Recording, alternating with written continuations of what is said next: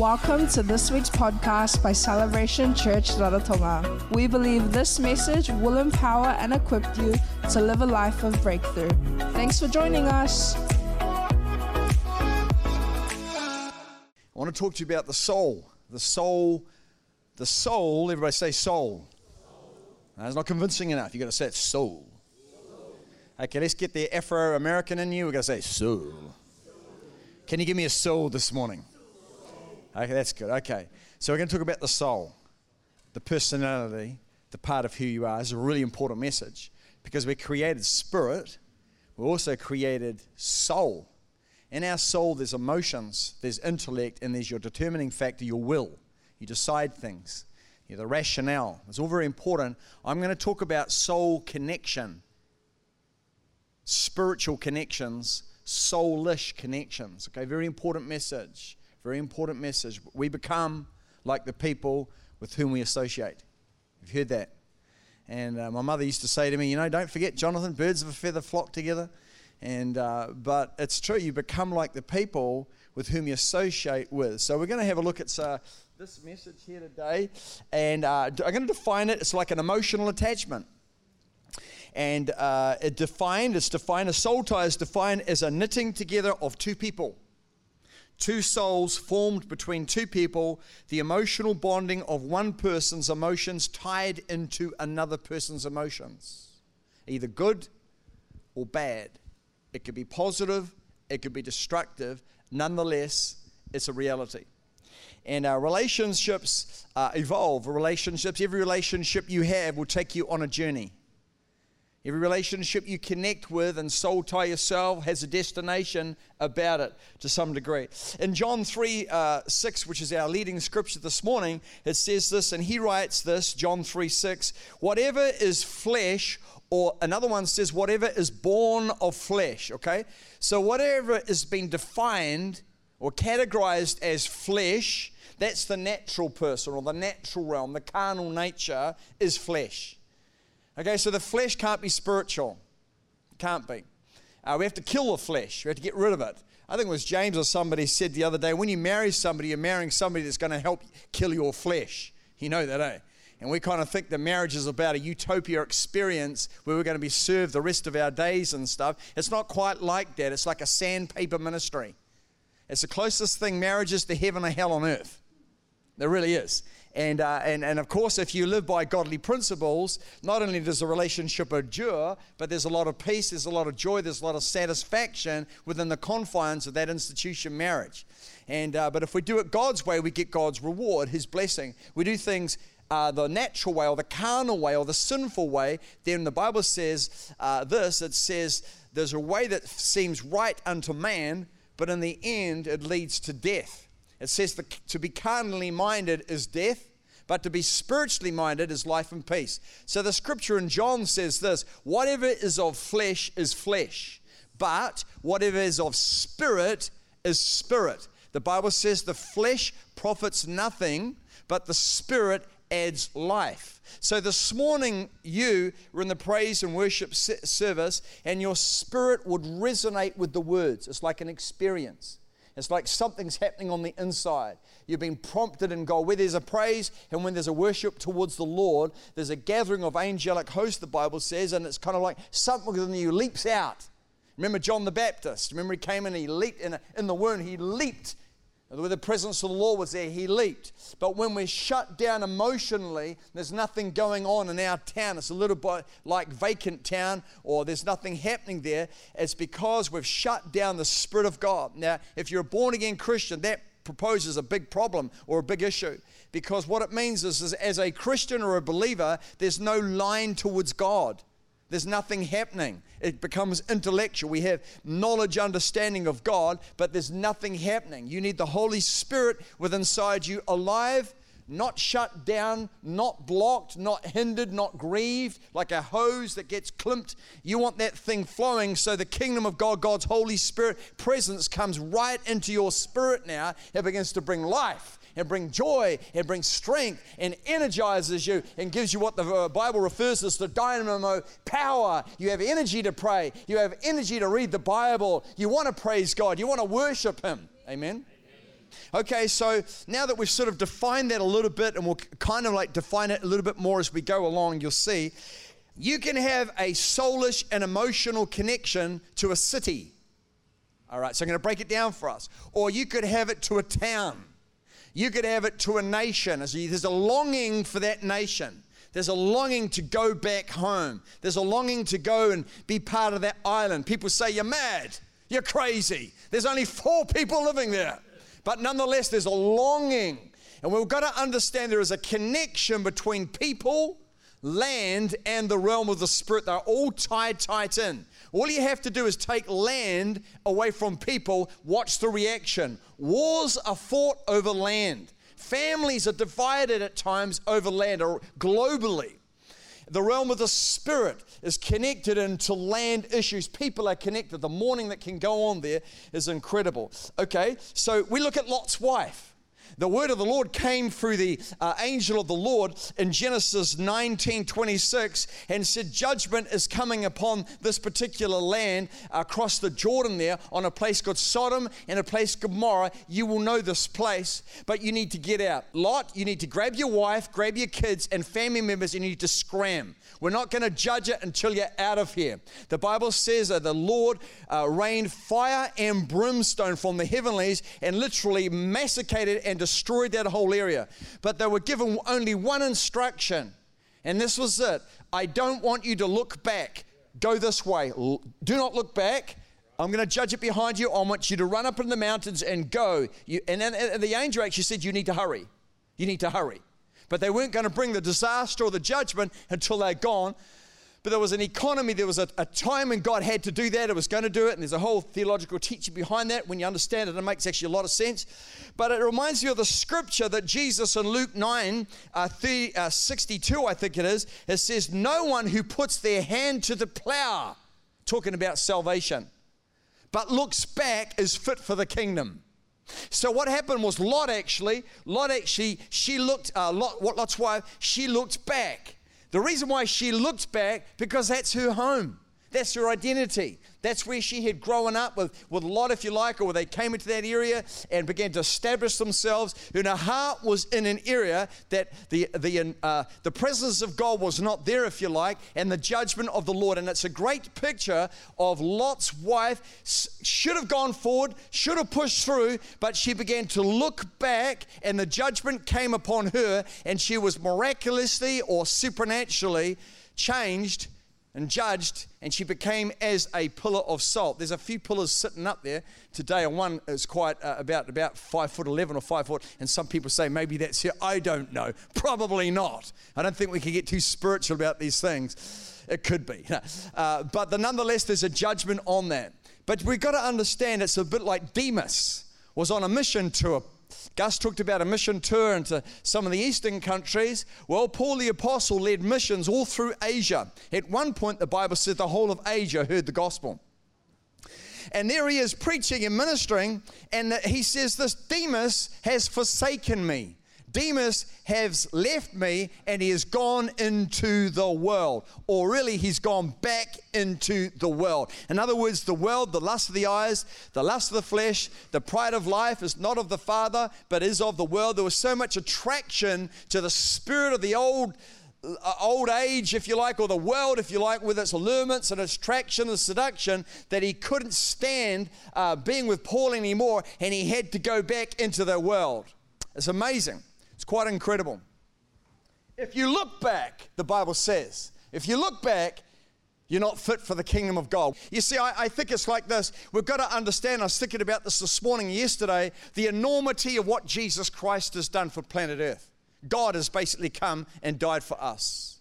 Died for us, Jesus Christ. And when we look back, when we look at his glory and his splendor, and every eye that sees, every tongue that confesses, every knee will bow before the Lord for the glory of God, it says this. He has done an enormous price for us, or paid it, died, beaten, actually was tortured to death is what they say. He was murdered. Yet, we look back into another attraction. I guess it's like adultery.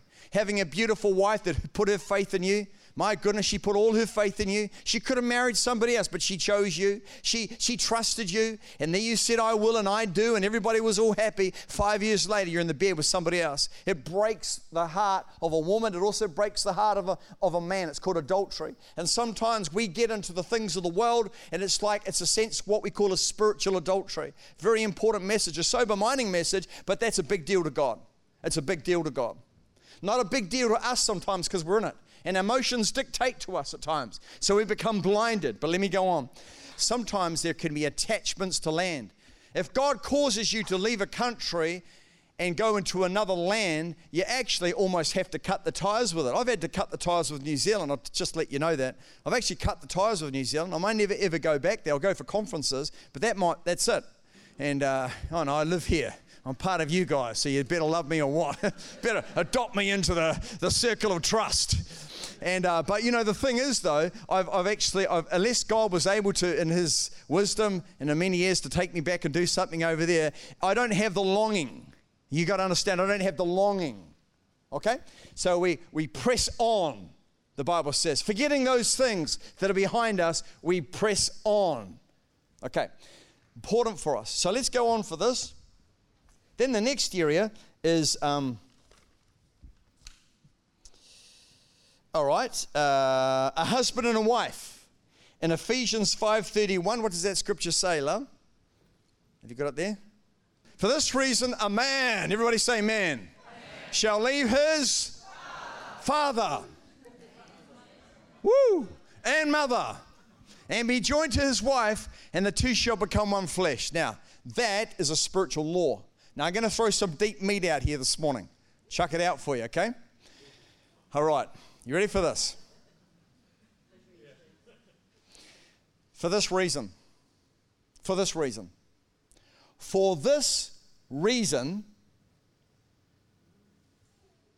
a man shall leave his father and mother. That's the only reason. When kids leave home, that's the only reason is to marriage. Now, I'm going to qualify this. So you need to read my lips super clearly. Put those glasses on or something, but read them because I'm going to qualify what I'm going to say. I'll give you an example. Okay. If your kids, like a lot of our kids have gone to New Zealand to do university, that's fine. Or to do sporting careers, that's all good. To do educational things, that's no problem at all. Or to get a job, no problem. It's not what I'm talking about, and it's not what Paul's talking about. It's when you leave under the covering of your father and mother in rebellion. Do you know what's going to happen? You will cleave. So one of my kids could be in the home in rebellion. They have left the authority of Jonathan and Natasha. They've left our authority. They may be still geographically in the house, they're unsubmitted. Or they may be living in New Zealand and still submitted. It's got nothing to do with geography. It's to do with the heart of submission. The only reason you actually leave your parents in terms of out from under their authority is because of marriage. Now, here's the down part of this. What happens if you leave, you're living in the home, and when our kids are living in our house, they're in rebellion, I tell you what's going to happen, immorality, just like that. It's a chemistry. It's a spiritual law. The next thing, watch, you trail rebellion, you trail it where there's a dishonor towards parents, and you will find there's always sexual immorality. It follows it. It's true. It's a principle. And have I ever seen that time after time after time? At what point do you not, let's say you're a single guy and 35 years of age, you're still submitted to your parents and that sort of stuff. Well, it gets a little bit technical. No, because you're your own man. There's an age where the Bible talks about 20 and 21 years of age in Judaism culture where you actually are governing your own life. You're setting your own pace and stuff. But it is a principle. You look at a 14-year-old and a 13, a 14, 15, 16, that they are opposed to their parents. They're resistant to their parents' authority. They've lost honor and respect. And I tell you, pornography, it'll kick in. Or immorality, it will kick in. It's a natural byproduct. It's a byproduct of rebellion. Rebellion has a life. You understand that? Rebellion always has a life. It has a destination. Very important principle for us. There's your deep meat. Okay, this is very true.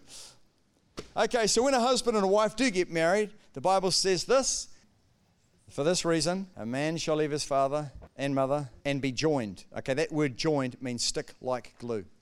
That's what it means, stick like glue. It's in the original. Greek, it means stick like glue. So in other words, you get a piece of paper, A4 paper, and you get glue, you get another one, and you stick them together. Bang. Wait till it dries. Try and pull them apart. It's impossible. One piece is on the other is on the other. So when we get involved with the sexual relationship outside of the confines of marriage, we understand our soul is now connected with another woman or another man. In marriage, this is God. God designed it to be that way because it helps the staying power of a marriage. It helps the connection of a marriage. It helps like the bite, the guts, the strength. And even though you get upset with each other and you get angry at each other and get irritated and frustrated, and he never does this, there's still that deep, deep, deep connection that keeps you there. And that's why divorce is so devastating. When there's a divorce or an adultery, they basically say this: it's the same symptoms of trauma. When we come home and we find out our partner's with somebody else, or we hear the news, it's traumatic emotionally. A separation, that's why Moses, they refer to it as violence. You ever hear the scripture? A divorce is like violence to the soul. You're pulling two people apart emotionally. And that's why you have a 14-year-old guy and a 14-year-old girl that engage sexually. They are bound emotionally. It screws her emotions up. It screws his emotions. And there needs to be a tie in the realm of the spirit that's been broken. Very, very important, powerful ministry of deliverance. And that's why people still keep going back. Why do you think the lady that gets abused, or one of the partners, she gets abused by the guy and physically beats her up and that sort of stuff? And she goes away and people try and help her, and this has happened in New Zealand quite a bit and been involved with these sort of things a little bit, but she still keeps going back. All her friends say, "You're nuts. You're nuts." She said, but there's this longing. And people try and interpret it, say, "You're looking for security, you're looking for love in the wrong places." No, she's got a soul tie. There's a connection. Some of the young girls in that, they have a break of a relationship. They know it's wrong, but they still dream of the person. They can't, because the ties were never severed. It's all very well to say, "Oh, you need to leave," but the Bible says you've cleaved. You're together in the realm of the Spirit. Very hard to actually get a breakthrough in the area of pornography, in the area of immorality, sexual relationships, until the ties are supernaturally broken in God. Let's give the Lord a hand this morning. You can have a soulless connection, ready for this, towards somebody and they don't even know it. So there doesn't have to be an agreement like somebody has a connection with a rock star or a celebrity. They're just infatuated and love this person, but it's like, "Oh, I've given my soul away." Solomon says, "Don't give love away before it's time," and we've kind of given our affections as like a connection to that person, and they just walk past it, but it's like, wow, almost like idolatry. Or a parent with a child. That's a big one. In Genesis 4:30, it talked about Jacob and Benjamin. It says that his father was so bonded to Benjamin, it was like a soul bond towards him. You can have a parent, a father or a mother, that's so bonded emotionally to a child, and it's actually really unhealthy. They won't let them go. Seriously, I've seen that so many times. They just can't. The mother will not let the daughter go. And we interpret it from a psychological, but we say it's control. It is control, but there's such emotional bond there. There's this thing that goes on. It becomes creepy. It becomes really intense. And it's like we live our lives through our kids and that, but we won't let go. That was like Benjamin. If you read it with his father had a soul bond. Jacob, should I say, getting my names all over the place. Okay. Now, here we're going to go on is a friendship between Ruth and Naomi. That was a good one. That was a great bond because Christ, or God, the kingdom of God and the interest of the kingdom was smack bang in the middle. Having a marriage, soul tie, where Christ, great, that's how it should be between a husband and wife. That's what we've called to have, that bond there. Jonathan and David, the Bible says their soul was actually knitted together for the purposes of the kingdom. That's good, but here's the problem. You could say that's a spiritual relationship. But when you've got a relationship that's destructive, a relationship that's built around the flesh, the natural realm, it produces after its own kind. Everything produces after its own kind. And so you look back in the scripture, well, that's why the word of God says we should know one another according to the things of the Spirit. Acts 4:32, it says, "Now the multitude of those who believed, the early disciples, were of one heart and one soul." I believe God wants us to be connected to it. So he wants us to be connected by the Spirit. He wants us to be connected together in agreement. He wants us to be connected like emotions and ties. But let me tell you, if you're connected with someone emotionally without God, it doesn't profit. It doesn't do a lot for you. It's actually destructive, as we'll see. A soul tie is a strong connection in the emotion, bringing a binding and bringing a bondage, or bringing a binding and bringing a bold. A spiritual connection now. Naomi, Ruth, Jonathan, David, the disciples. A spiritual connection like that is centered around the things of God. It's now God first. Like in my relationship with Natasha, let's just pretend we didn't know God and we're just doing our own thing in life. The bond that we have is still good because we're married. There's like an emotional bond there. It's a soul tie. Great. Good. If we're non-Christian, that's fine because that's how God created it to be. But let me tell you this. We go life alone without God. We're charting life alone. The difference has been for us is we have Christ as center of our relationship. We inquire of him. We talk to him. We listen to his voice. We're guided by the Spirit. There's decisions that we will make according to what he wants for our lives. That's the difference. So therefore now our marriage is built on the solid rock. So we don't have to be headed for a divorce. We don't have to have adultery, or we don't have to have a separation like that because Christ is Lord of my life by choice. Natasha, Christ is Lord of her life by choice. So we're building now our marriage, not only soulish connections, we're building it according to the promises and the Word of God with Jesus Christ as number one. Okay, so when adversity comes, when the enemy comes, the Bible talks about when the rain and the turbulence and the thunder, adversary comes, and the storms come, our house remains. Now, maybe our geographical house, our literal house might be blown over, huff and a puff, but no, but we're talking about us together remain because we're centered around him. You got me now? Very important to put Christ as Lord of your relationship. It doesn't mean you've got perfect character. It doesn't mean that you're always going to be doing everything, but we're pushing on towards the high call. We're making decisions every day, deliberate choices and decisions that are Christ-like, because a good decision will always create a great outcome. So let's just move on a little bit more. Okay, so now we're going to. Okay, so now we've got this. It's important when a relationship is built on the Spirit. What it does, when you build your relationship on the things of God, it gives you immediately access to the things of God. That's important. So when we build our relationship around Jesus Christ, immediately it gives us access to spiritual blessing because we've centered it around him and he unlocks it over the marriage. There is, however, something very different, and it's found in the book of James. It's a scripture that I know well. It's found in James 3:5. It says, the wisdom of this world is number one, first of all, earthly. Number one, process. Then it becomes soulish. Or another translation says sensual. And then the third one there, it becomes demonic. Okay? So there's a process. Remember, the way of the wise winds upwards. Remember, we're moving from faith to faith and glory to glory. This is the way of the wisdom of the world. It starts off earthly with rationale, good ideas and good intentions, but it's not in Christ. The next level, it drops into the soulish, into the sensual level. And then it gets into the demonic. When you build a relationship with somebody else and it's of the flesh, it means it's centered around you and him or you and her, and it's all about natural things all the time. It's not a spiritual relationship. And what ends up happening, the natural idea, you have a progress, it can get into the things of the flesh. Manipulation, seduction, intimidation, false expectations, guilt. All these things because it's related around that. Now I've got a mate of mine that's not in this country and I ring him. And I ring him and he rings me, but there's no expectation. It's not like I will ring you every Friday and I'm thinking, why didn't he ring me? Doesn't he like me anymore? Or I don't like him anymore. You know what I mean? We get like that.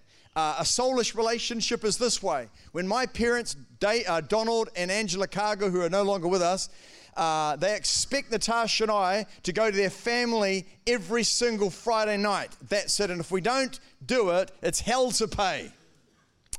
That's called a soulish relationship. Oh, they're my relatives. It's a soulish relationship. It doesn't matter whether they're relatives or not. We know that and we respect that and we honor that. We're talking about the nature and what makes that up now. So we understand bloodlines is irrelevant for the illustration. What it is, we're now talking about what the mechanism of that relationship. The expectation of us to go around on a Sunday afternoon after church, we must be there. And the roast meat is not going to be out until we're there. And we're late. Where were you? That's an expectation. That's kind of intimidating. But it happens in different cultures around the world. And it's like, listen, when a husband and a wife, when Jonathan and Natasha got married, I left Donald and Angela. Do you know what I did? I told you, we left them behind. Now, I respect them and love them and listen to their counsel because they are gray-haired. The Bible says we must do that. They're my parents. But at the end of the day now, I'm my own man in God, and I need to be making decisions that it's right for Natasha and I.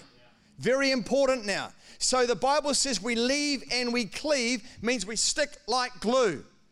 In other words, my mother, Angela, doesn't put her little fingers in my relationship and try to meddle with all that we're doing. Meddle with our finances.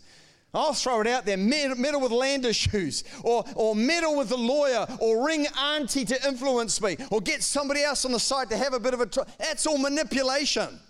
It's of the flesh. Wouldn't it be great to have godly relationships? I would. I'll tell you what. This is how heaven is going to be. We're going to know one another after the Spirit. Expectations are gone.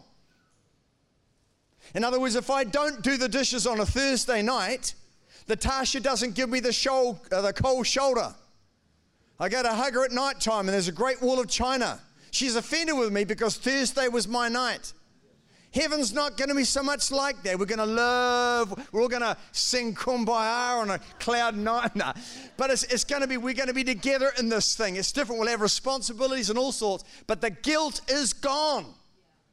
Now, demon spirits, I don't know if you know this, can be transferred from one relationship to another. They can be. If personalities can twist together and become like each other, you've seen those people that look like each other, been married for 50 years, they sound like each other, they talk like each other, they walk like each other. You know what I mean now? Okay, this is what happens with personalities. They become to mesh like each other. Demonic entities can actually pass through. Now, Proverbs 22, 24, 25, it says, make no friends with an angry man because you will learn his ways. What happened there?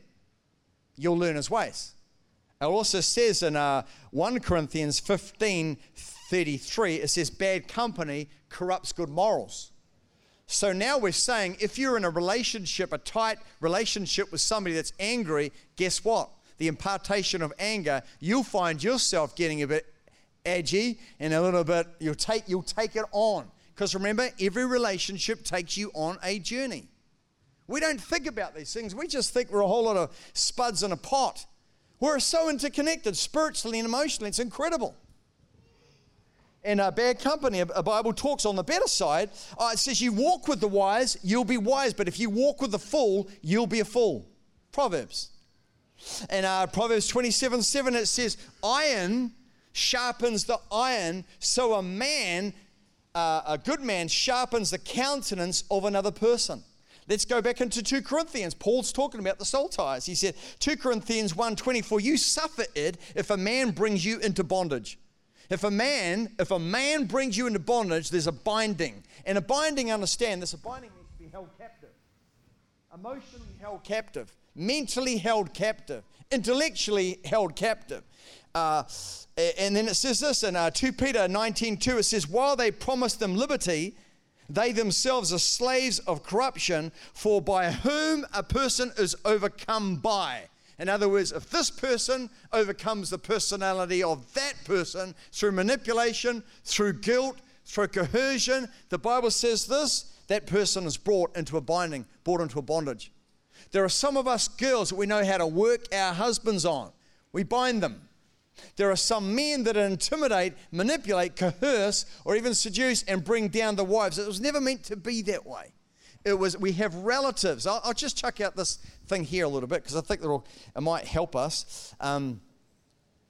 Okay, so you got Samson. Samson hung out with Delilah. Delilah is an Eastern girl, never to marry her, but the Bible says in Judges there 16 that she would come every day to seduce him. It was a soul tie. He was never supposed to go out with her. There are people that are not sitting in here this morning. I could name their names. They're in a relationship that's forbidden biblically. Seriously, they should not be in that relationship, and it's going to result, let me tell you this, mark my words. I've had 40 years plus in this business, and I've seen it time after time after time after time. I've sat, I've counseled, I've tried to convince, I've tried to be compelling, I've come in love, I want to come with grace and be forgiving and all sorts of stuff. It's not a problem, I don't take it personally, but there's people that have gone off after the flesh in a wrong relationship, and it's brought them into bondage. And it's always, the Bible says, remember, to be carnally minded is death, but to be spiritually minded is life and peace. You chart the way this way. It seems right at the time, but it ends in death. That's the problem. But there's this relationship, the Bible says you chart it this way, and it ends in life. That's why we must have Christ as our Lord and Savior. Absolutely important in our decisions, these things. Okay, we're looking at Ahab and Jezebel. The Bible says very clearly in 1 Kings 21:25, no one sold himself, soul tie, to do evil like he did, because the Bible says he was enticed, one translation says, the other one seduced, the other one says inspired by his wife Jezebel. She put him up to it. He never confronted her. And then you have Solomon, the Bible says, who was soul tied in 1 Kings 11:13. He was soul tied to over 1,000 women, concubines. That's a lot of girls. 1,000 women. Imagine 1,000 women just trucked all up there. 1,000 of them. That's who his girls were, man. That's like a big harem, you know what I mean? But he had a lust problem, I thought. Don't you agree? Determine which is which. There is nothing wrong, okay? Drawing in a conclusion, nothing wrong with having a normal relationship, natural relationship. Talk about business, fishing, academics, politics. Great. Don't camp there in the relationship. Find spiritual relationships that edify you, that lift you up, that help you help your destiny. So any relationship, and let me just chuck this, and I'll be totally ruthlessly honest here. Any relationship you have, a business relationship, a co-worker, and you get together and you're maligning, you're gossiping, or you're running down somebody on this island, is a soulish relationship. It's not a spiritual relationship at all. It can't be. Because if it's a spiritual relationship, it will have the fruit of the Spirit in it. It will make the person in Christ. It'll bring them closer in Christ. And it's a real, I'm telling you, you go back into the corporate world here, or you go into a company, and there you have some meetings of people just maligning people. I had a mate of mine on the island, a non-Christian guy, and he said, I hate it when I go home and the so-and-so get together. He said, they're just running down people around the island all over the place. And that's in New Zealand, that's all over the world, we do that. But it's soulish relationships. What God wants to do is have relationships built by the Spirit. My loyalty is for Jesus Christ. I build my relationship with my wife around Christ. Very important. Number one, we can talk about natural things, normal things, but essentially my relationship is established on Christ. I have other relationships, non-Christian friends and that, and we talk about normal things. We talk about carvings. We talk about other stuff. Sometimes we talk about God. I want to bring God into the conversation, and often I do. Nothing wrong with that. But if those relationships drag my spirit down, I give it limited time. Very important, because every relationship you have takes you on a journey. And unfortunately, sometimes we get connected down. Now, we've got to win a world. We've got to win people to Christ. So how on earth do we do that? If the world is broken and that's all I want to talk about, then what you do, you ask God's measure for grace, and you go in there with the power of Christ. So you can listen, but don't take on. Don't take on their offense. You can listen, and then you begin to say, hey, look, I think there's a better way. Have you ever considered this? Would you ever give them the benefit of the doubt? And what you're doing is gradually introducing biblical principles into the relationship.